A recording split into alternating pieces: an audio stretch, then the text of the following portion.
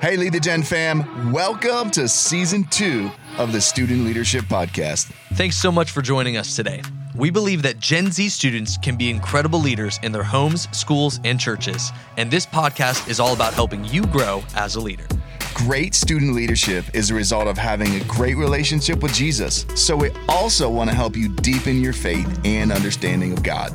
If you love this podcast, please do us a favor and write a review and rate it on whatever platform you're listening from. And don't forget to hit subscribe. We'll be dropping new episodes several times a week throughout the school year, and be sure to share it with other amazing student leaders like yourself. This podcast is sponsored by our partner, World Serve International. World Serve is addressing the water crisis in Africa, where over 790 million people do not have access to clean drinking water. You and I can be part of solving this crisis. Go to worldserveintl.org to get started. So get ready. The Student Leadership Podcast starts right now.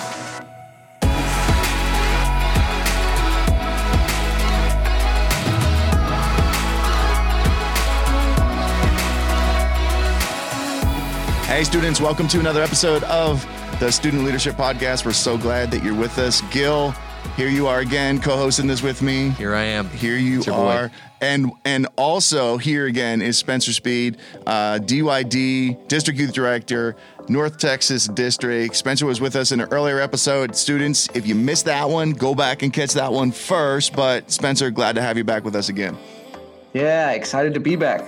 Yeah, all right, Spencer. So we have a new way to have students get to know you a little bit here, and I know that there is some like video portions of this. They might be catching glimpses of this on Instagram, or they just might be listening to it on their bus. But I really want to like help students get to know you some, and I think there is no better judge of a man's character and his like probably spiritual, I don't know, integrity. I don't know. I'm trying to think of another way to describe it. Okay, Pressure. Here's what I think. Personality-wise, you can tell a lot about a person based off the emojis they use. So do me a favor right now. Open your phone. Tell me the top 3 emojis that you've used, and like we're gonna determine what that says about you. It's like a new personality I'm gonna do this too, because I just wonder what mine are. I'm not. I don't know what mine are. I'm a little bit afraid. Yeah. Apparently, I am a little bit on the what is it? I don't even know the phrase to use here. So the first one is thumbs up. So I apparently tell everybody you're good with a thumbs up. Yeah, right. The second one is the laugh till you're crying face. I got that one in my top 3. Yeah. Yeah, same. And this is where I just guess I'm polarizing. The next one is just bawling your eyes out. So very emotional on all extremes, you know, like apparently. Yeah. Okay. I was expecting, I'm looking for it. It's probably number 6 down here. I was expecting the like sarcastic guys, like, really? You just said that? Because I use that one a lot. So wait, Gil, I'm looking at your phone right now, and I'm looking at your top emoji. And I do want to say before you tell everyone what it is, that Gil recently got engaged and is getting married in just several months now. So what is your top emoji, Gil? It's the smoochy face one. I could have gone a different direction, but no, it's just the smoochy face one. I was wondering, yeah, that's good. And then it's the laughing, crying one, and then it's like the dude with his hand in his face going like, psh. Yes. Those are my top 3. That one's good. I love those. Good stuff. Good stuff. It's good. I don't know what that tells about me and my integrity and my spiritual fortitude or anything. It's all right. He weighted that so much. I mean, I really could have turned bad. It could have gone the wrong direction. But well, again, students, if you missed our first episode with Spencer, you should go back and check that one out. Some great stuff there, and there was an overtime episode there with the rest of the crew, kind of breaking down some of those principles that Spencer shared. Let's hit it again, Spencer. Student leadership, discipleship, talk to students, and encourage them with a leadership principle today. Yeah, so this one I was kind of working through, and obviously we have so many incredible speakers on the podcast, and so I was like, man, I've got to have a good title or a good like smack you in the face phrase, right? Because that's what everybody has. They're like, oh, this and that, and it rhymes and it flows, and I was like, but I don't have it. I just got the punch. And it's this. My leadership principle today that I want to talk about is have compassion. Hey. The end. That's it. Have compassion. We need that. We need a lot of that today. When I was working on a couple of different lines, of like what it could be, like kind of where I want to go today a little bit is when we have compassion, we fulfill the commission that we have on our life. And I've done a lot of research on the Great Commission because I just love that every person in the world that knows Jesus is called to do something great, right? But I did some scary research about how little Christians in general, this doesn't matter the age, how little we know our Bible. And it says 51% of U.S. church people have never heard the term Great Commission. Whoa. Dang. 51%. Whoa. It said 25% of them have heard this phrase, but don't know what it is. And then only 17% know the meaning of Great Commission. Like they could explain it to somebody, they could tell them.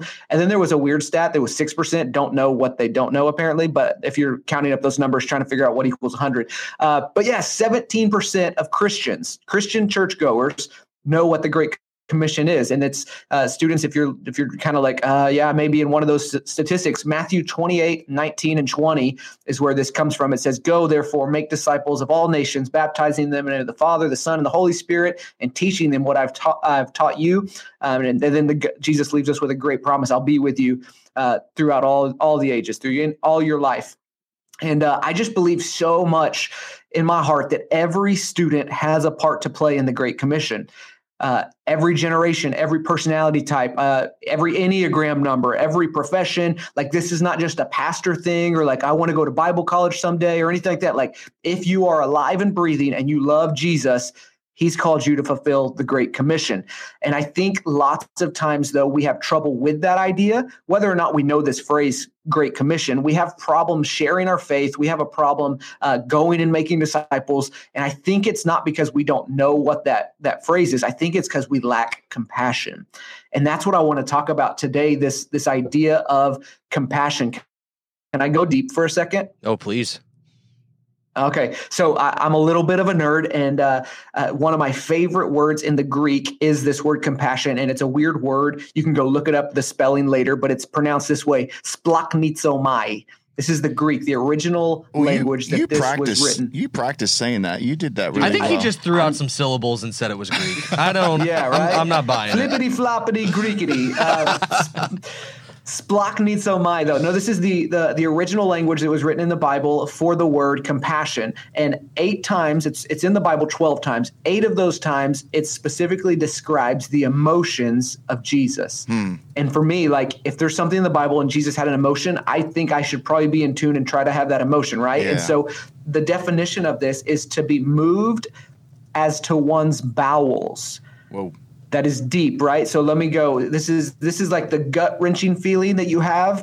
It's that feeling of like sorrow that caused by people suffering or like the misfortune of others, but it's something that hurts you almost to a physical point where you're like bent over. Students, have you ever been like bent over sick, like at the toilet and your stomach is just hurting, you're trying to like, you're about to throw up or something? That's this feeling of compassion that Jesus had for people.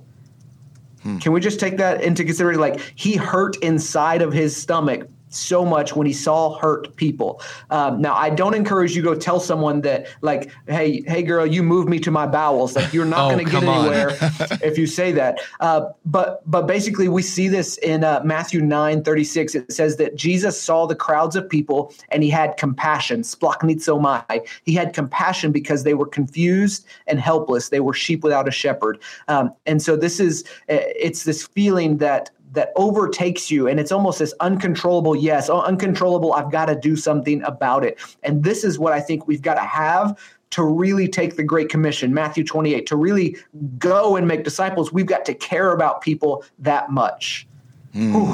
Yeah, I think so. I'm going to sidebar here just for a second. One of my favorite things, you can't see this, Spencer, but it's one of my favorite things about doing this podcast with Aaron is he takes all the notes, and he didn't even try to spell Splachnizomai or whatever it is. He just wrote Splock, and then like ... like the ellipsis, and that was it. Like just SPLAK is all that's on there. I do like what you're saying, though, because I think compassion is like sometimes a little bit more reactive as an emotion, right? You see like it Sarah McLachlan in the Arms of an Angel with like kicked puppies and stuff like that, and you're like, compassion, there it is. But I think having compassion is like a choice, and it's kind of like a filter through which you can view the world, right? You put on your glasses of compassion, and I think specifically in an environment today where everything is so politically charged, I think just scaling things back and saying like, let's just have compassion for each other. Let's like view this through the eyes of like seeing other people as human, seeing other, people through the eyes of like their pain and understanding it. I think it does a lot to reframe us and actually ground us in the midst of kind of like a lot of, I think, tension and unsettlingness. So I like that.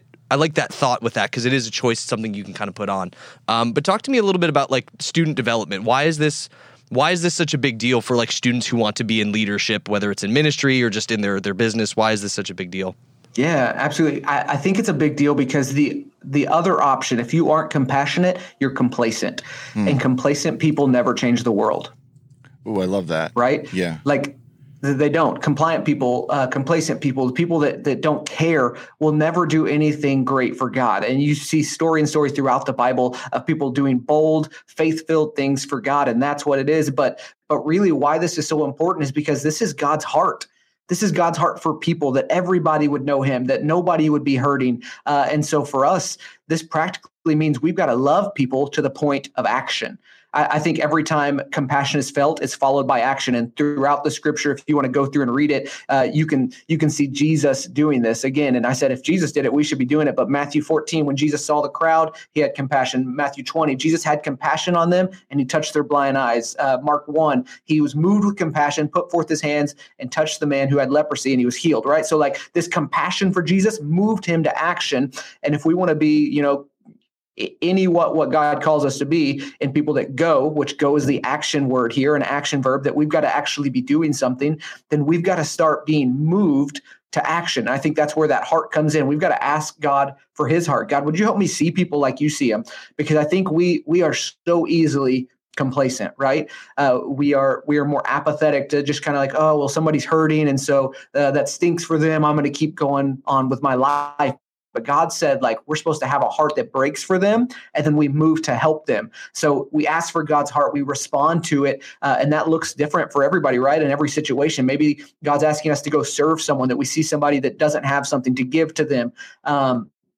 We get to have compassion all the time when we talk about missions giving. Like if anybody listening to this podcast have ever heard Speed the Light, this is an opportunity where we have compassion on people around the world that don't know God. So we give so that they have a chance to hear. Compassion helps us just invest everything we are. It helps us put away our schedule and realize that it's not about me again, and it's just about what God wants to do in the world.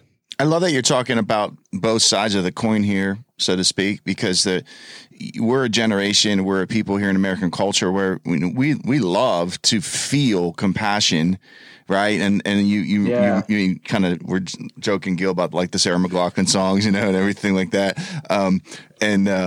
But like we love to feel, and I think so that part of it is maybe a little easier for Gen Z students, right? Because they can be very compassionate and feeling oriented about certain causes or whatever, but you just kind of went through a list of what it actually looks like. That's the other side of the coin, right? It's not enough. Here's what I hear you saying, and then I'll just kick it back to you and you can unpack it a little bit more if you want to. I hear you saying it's not enough to just feel it. You have to act upon it.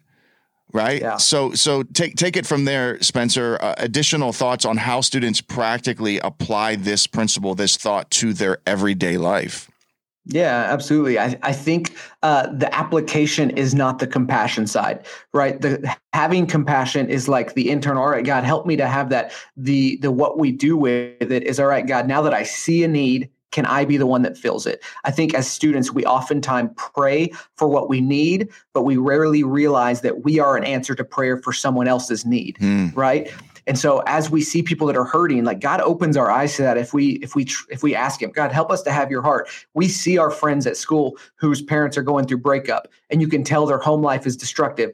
And God opens your eyes to that and go, hey, would you have compassion for them and do something about it? Hey, man, would you come over to dinner and have dinner with my family? And maybe your family has like better dinners than them, right? Like their home is destructive and all this kind of stuff. You're just giving them an opportunity to come in and to experience the love of Christ. It's that action. I kind of joke and I put these words, practical compassion, into action is like compaction, right? We have to have compaction. And so like we pray for God's heart. We ask God, like, can you use me? What is his heart doing? He's quickening us to hear him, to see people. And then we have to sacrifice. We have to give up what it looks like when we take a step of faith, right? To have coffee with someone. Maybe you're like, oh, I'm not an extrovert, I don't go do that, but God puts them on your heart and says, hey, they need somebody to hang out with.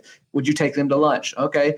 To pray for a stranger at a gas station. I've done this before and it is super weird, but I could tell they were hurt. I walked over and said, hey, I don't know you. I have no idea who you are, but I just feel like God told me to pray for you. And they just started bawling. Right? Because we were just being obedient to realizing that people in this world are hurt. And so maybe it's starting a Bible study at your school. Maybe God wants you to start a Jesus Club and you're just going, okay, but why? Because there's somebody there that's hurt and broken and God wants you to help be the bridge or to bridge the gap between him and them. And so we get to invest our life. We get to invest our money, our time, our energy. Like God is asking us to just be obedient with whatever he asks us to do as we see people who are hurting, that we're moved by compassion into action. So that action looks different every single day. Yeah, and I know there's other kinds of categories of action outside of this, but I like that a lot of the examples you named are ones that are like in your specific sphere of everyday life. I think sometimes the compassion we see is a lot more of a distant one, right? It's like,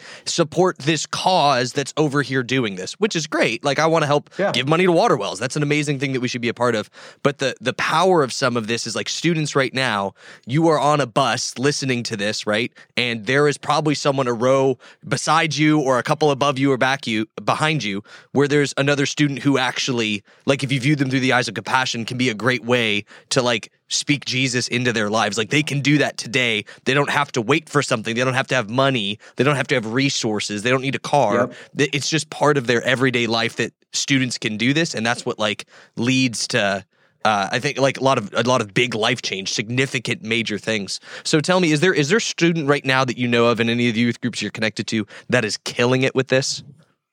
Man, there's so many I feel like that I've encountered and so many stories that are just so good. And I could list off 100 of them. One of them that like just sticks out in my mind is a girl named Sierra. And her story is a little bit different. She came from a broken home, broken family, and her dad was abusive, physically, verbally, all kinds of stuff.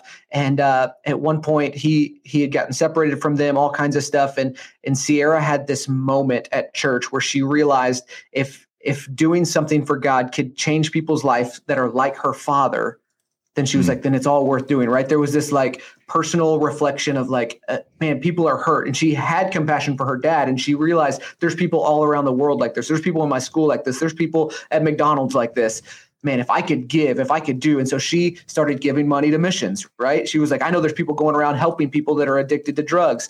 We heard of a girl this week who was addicted to alcohol, and she just started a Jesus Club. And she said, I just want to help people who have hurt like me.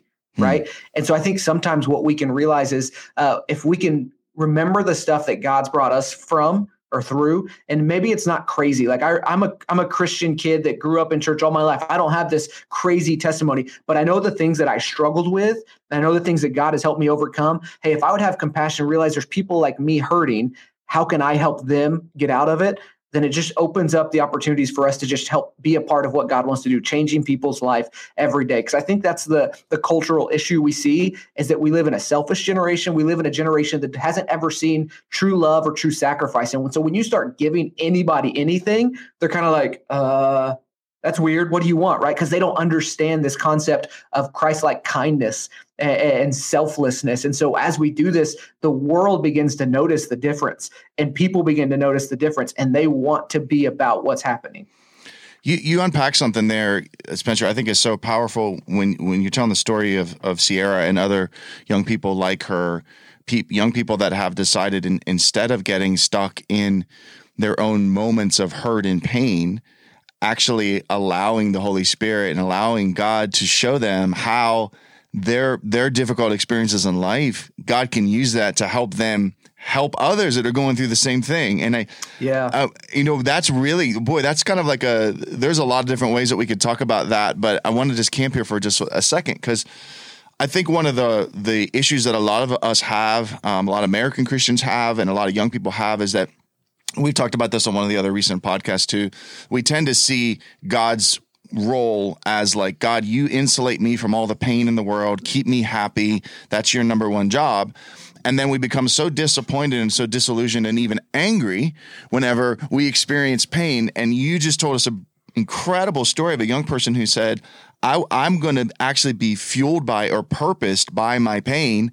Yes. Right. And I'm going to take that and use it to have compassion on other people. Right. Am I catching that correctly? Just so 100%. Double click on that thought a little bit and just help students practically be able to look at like some of their seasons in life and what they've gone through and how the Holy Spirit might want to position them and use them moving forward. Yeah, I think as a Christian, we hear the scripture a lot, but maybe some of the wording makes us confused. We overcome by the blood of the Lamb and the word of our testimony. And people that haven't been in church long, they're like, whoa, blood, I'm out. What is it? What are you even talking about, right? We overcome our issues. We get stronger and can power through our issues. One, because Jesus died for us. And two, because there's a story behind what we're going through. So lots of times for us, people have shared their story. Hey, I've gone through this and there's hope on the other side. Students, you've heard this with your friends when they got broken up by somebody, like the girl broke his heart and all of a sudden you're in a relationship and then she breaks your heart. He goes, hey, dude, it's okay because I know what this is like. That's the testimony that increases your faith of going, okay, I'll make it tomorrow and I don't have to cry all night in my bunk bed, right? Whatever the deal is. And so this is our relationship with God in that he provides opportunities for us to grow and to have testimonies where, all right, man, I was addicted to pornography and God brought me out of that. So now I know this guy's struggling with that. Oh man, I was addicted to lying. And so God brought me out of that. And now I can talk to this person who's just a serious liar. I keep cheating. Like, you know, the sins that all your friends are doing, you know, the ways that they're living that you're like, that's just not right. When the things that we've overcome, God's saying, hey, look, I've shown you the tools. I've given you the creativity, the awareness, and the people around you, the accountability to help you get you out of this. Now help somebody else out. And so your pain helps be purposed for something greater. Yeah, I like that you, in this hypothetical scenario, put that kid in a bunk bed. Yeah, that hit me in a certain way. I was like picturing a kid actually crying, and then they're like younger brothers beneath them, and they're like sobbing all night over. I'm like, that's a little invasive. That's just weeks and weeks of Spencer's life spent at youth camp. That's basically that's fair. Okay, so my dad is a pretty handy guy. I think we talked about that last episode, and our neighbors were getting rid of a twin-sized waterbed. Kids like nowadays, they listen to this podcast, you don't even know what a waterbed is probably. But I wanted this waterbed, but I also had a sibling that had to stay in there. So he took this twin-sized bed and then made a bunk bed out of it. So we had a bunk bed on top of a waterbed. It was heaven. So I feel like every waterbed ever has only lasted like 2.5 years before it pops. Sorry, we're getting kind of derailed here, but that's okay. We're actually at the end anyways. Spencer, thank you so much for being here for these episodes. Again, if students want to be able to reach out to you, what's the best place for them to be able to do that? Yeah, Instagram, hit me up at Spencer O Speed. SOS, Spencer O Speed. Hey, and I just want to say, students, I know you can't see this because it's not a video podcast, but Spencer is wearing a Dallas Cowboys hoodie. And I just want to say, Gil, as a Steelers guy, I didn't know Dallas Cowboys fans could have that much spiritual depth. So congratulations, Spencer. Way to prove the world wrong. It's more depth than their entire roster has. So so good. So real. We're with you, though. We feel you in that pain. But anyways, thanks so much for being here, students. Make sure you check out the Overtime episodes. If this has been helpful to you, let us know. Shoot us a DM. Share with your friends. You can find us at LTG Conference and myself at Gilbo Swaggins. You can find me at Aaron Holt. And students, remember, you're called to lead your generation. Do it with passion for Christ and love for others.